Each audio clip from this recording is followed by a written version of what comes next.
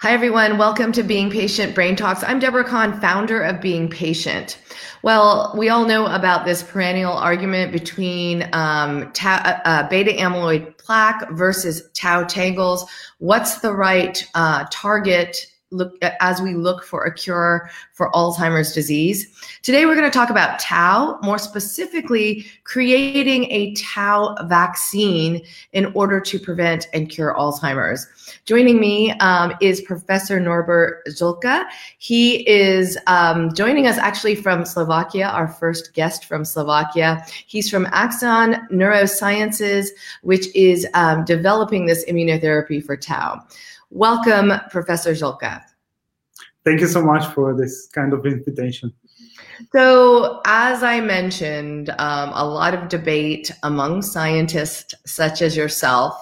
A lot of people have been betting on beta amyloid plaque as the target for Alzheimer's disease, but you have been studying tau for quite a period of time. Why do you believe tau is a better target than beta amyloid? I think that I should start directly with the history of our company, because it's nicely linked to the Laboratory of Molecular Biology, MRC Cambridge, UK, where our co-founder of the company, Professor Michael Novak, went just for 2 months, and finally he spent there 8 years working together with 3 Nobel Prize laureates, and one of them was Cesar Milstein. And at the time, that was the year 1986, I think, they started to collaborate with Sir Martin Roth, who was a leading person in the psychiatry working on the Alzheimer's disease. And he had a kind of very good relationship with Aaron Klug, who was the director of the laboratory. And they wanted to identify the driver of neurofibrillary pathology in Alzheimer's disease. And Professor Novak was a member of the team, and together with the Cesar Milstein, who was awarded the Nobel Prize for the discovery of the hybridoma technology, which is an important approach for the producing monoclonal antibodies. So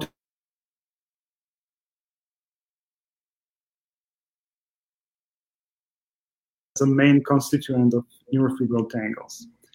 So that's the reason why we started with tau.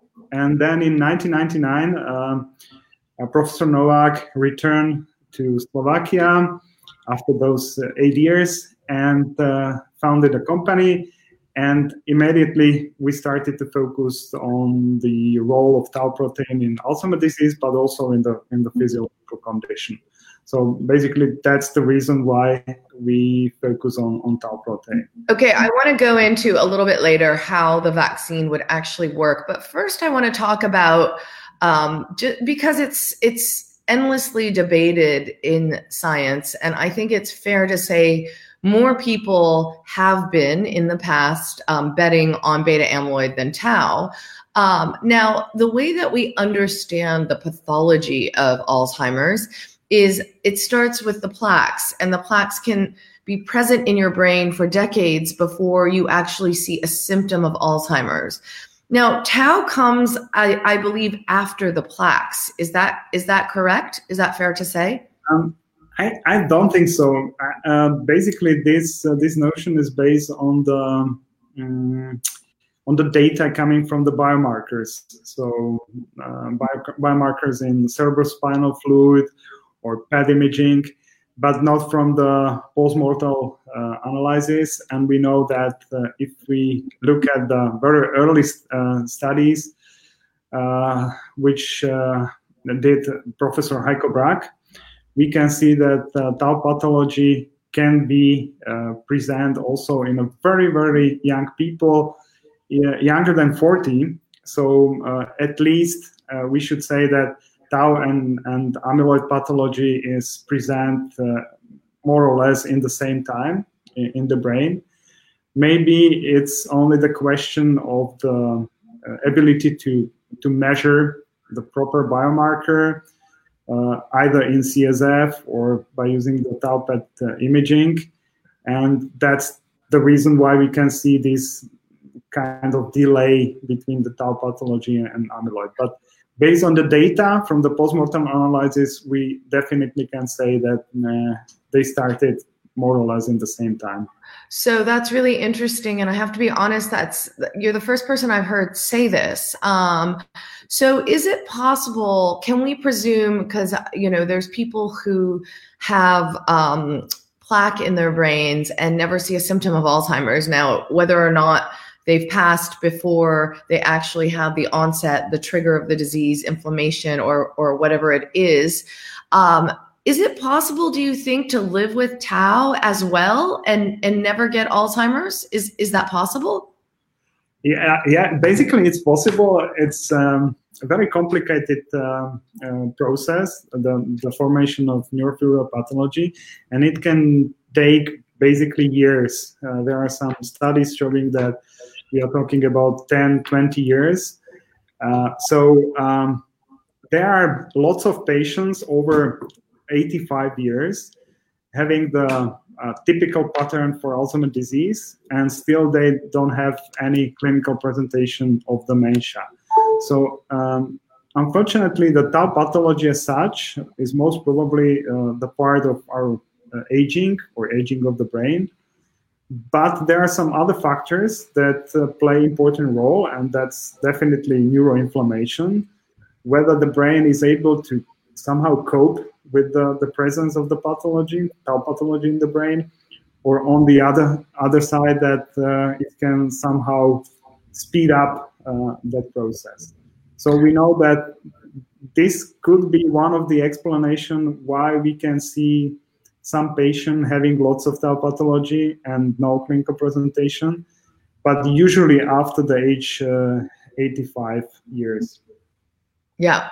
So why, though, do you believe, I mean, if beta amyloid and tau are kind of appearing around the same time, presuming they are, and setting off,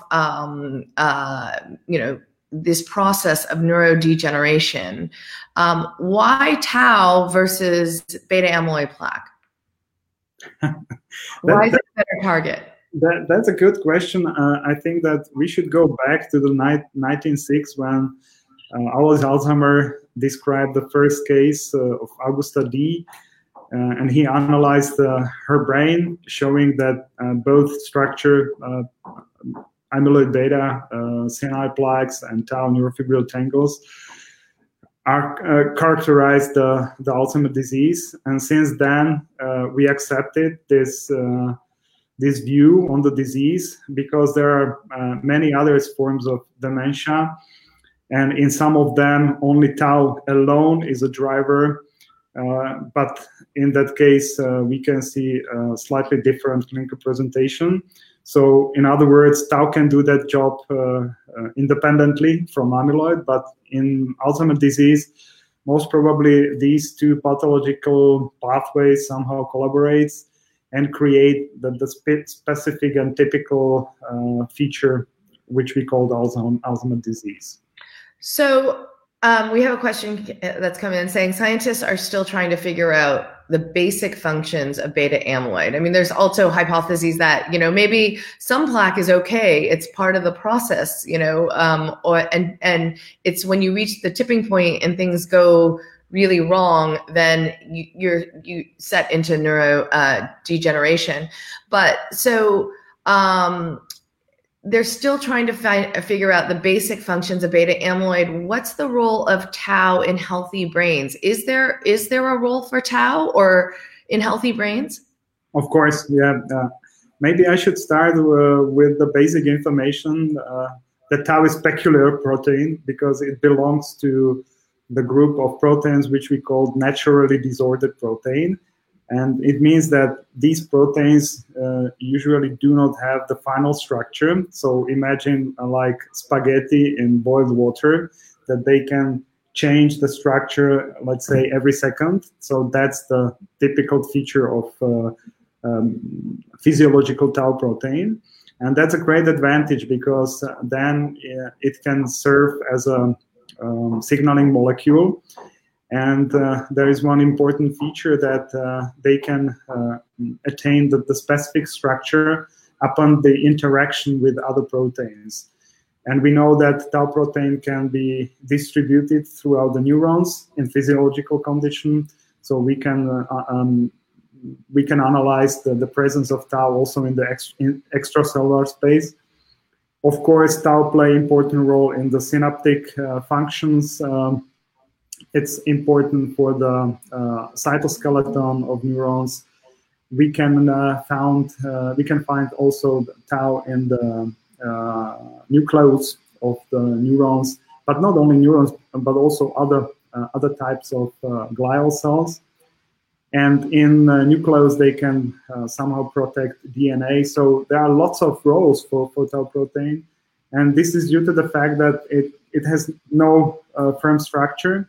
So tau protein is very flexible and can do multiple jobs. So it's not until it really reaches a tangled state, right, where things go wrong. So yeah. So we all have tau, but when that process becomes destructive is when you're actually seeing the tangles. Mm-hmm. So you're developing a vaccine.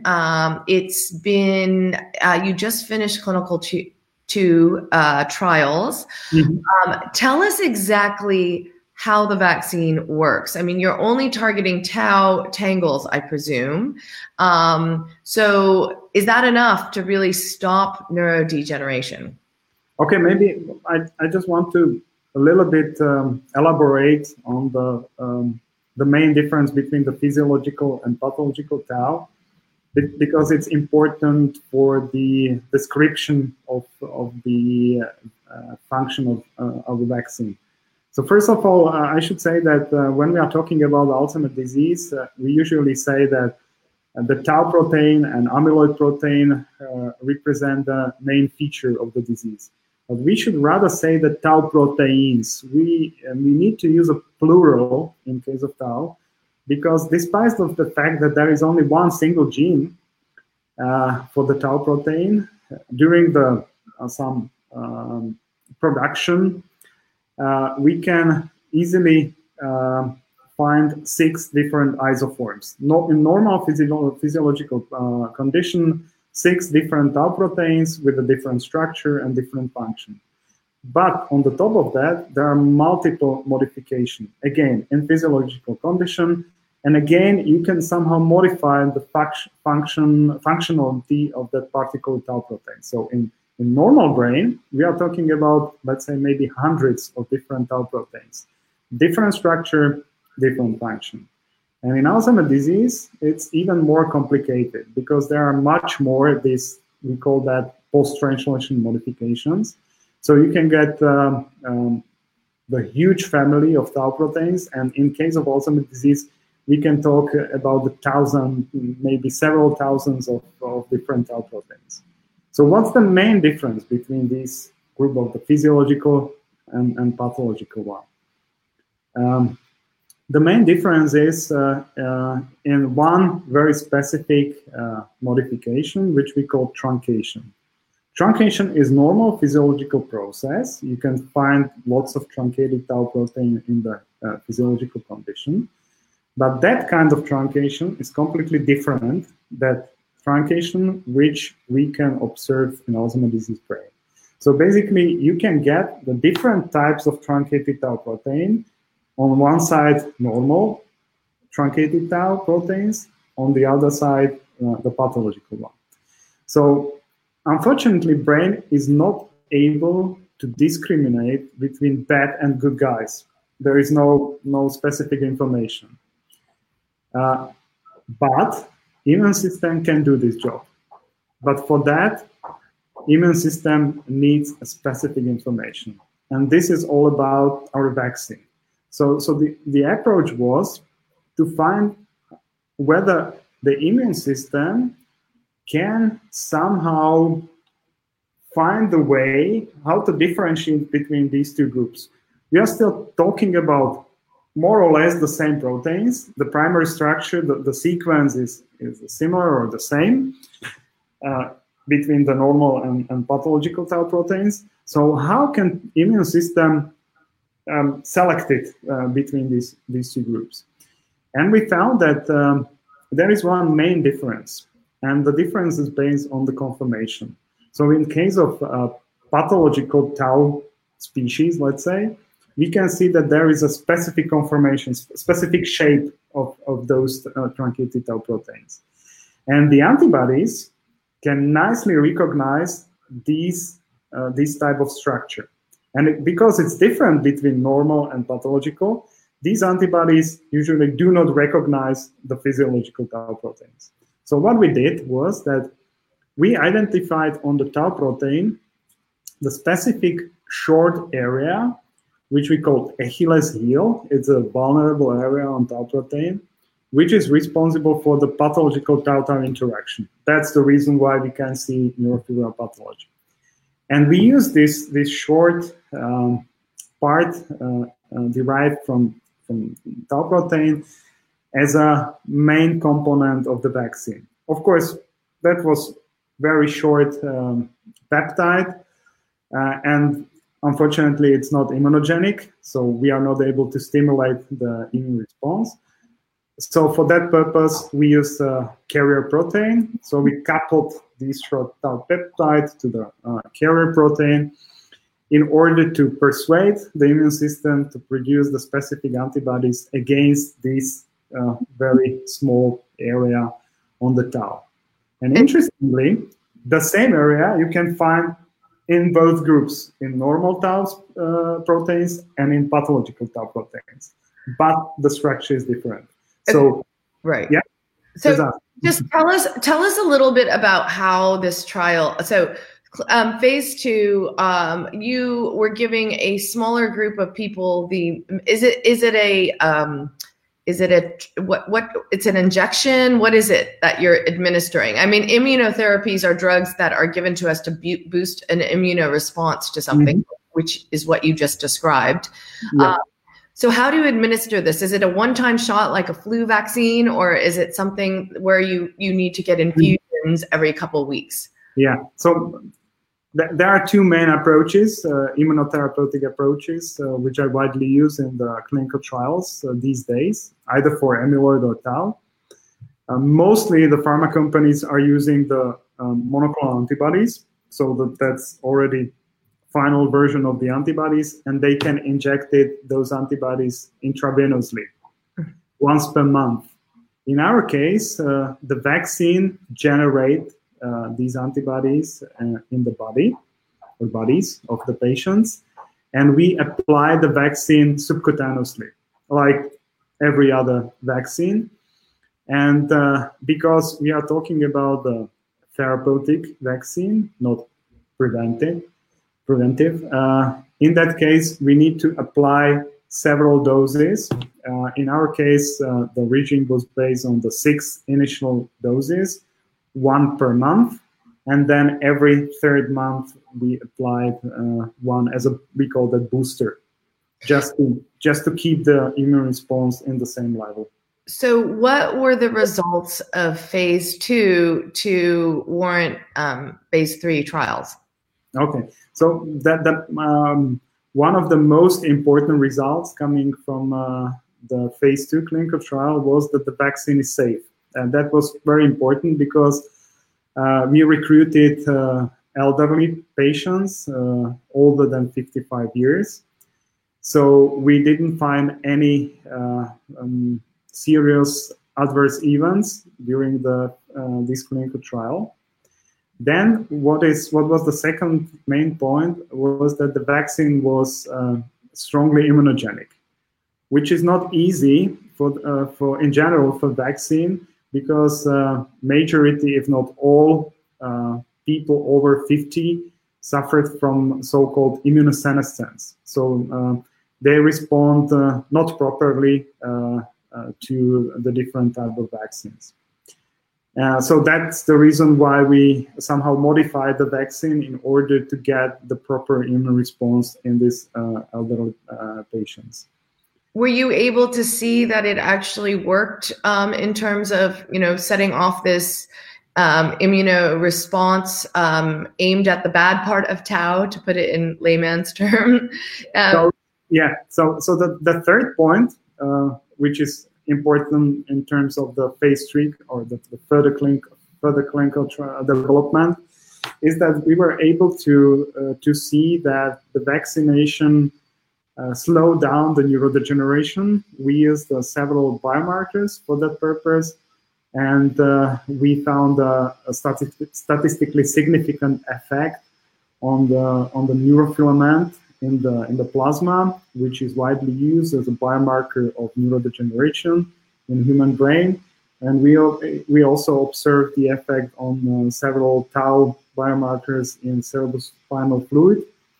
And when we selected the patients having the typical amyloid and tau pattern based on that predictive model developed in University of California, San Francisco, we found also the effect on the cognition and some functional assay. So basically, we can say that the vaccine could slow down the neurodegeneration. And if we properly select the patient in the next clinical trial, it means that those patients will have both amyloid and tau pathology. I think that we will be able to somehow replicate or confirm the data from the phase 3 clinical trial. So is it that this vaccine, when you're picking people in early stage Alzheimer's, they've obviously started to go into neurodegeneration. So I'm presuming the vaccine can't reverse anything, but rather it could prevent more degeneration. Is that correct?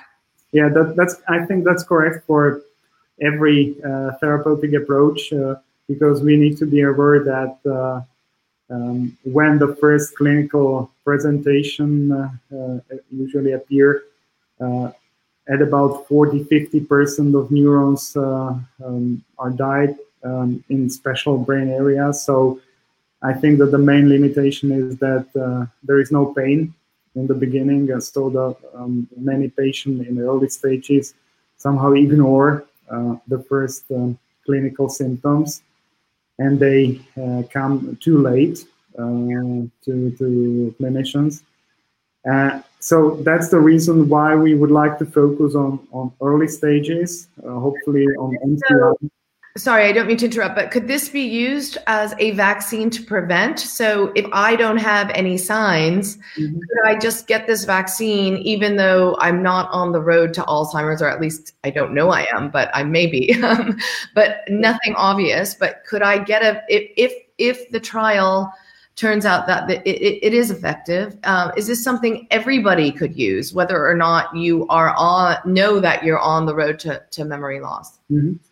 Exactly. This is the ultimate goal of our company, that once we will be able to identify the therapeutic effect, then we would like to focus on the prevention.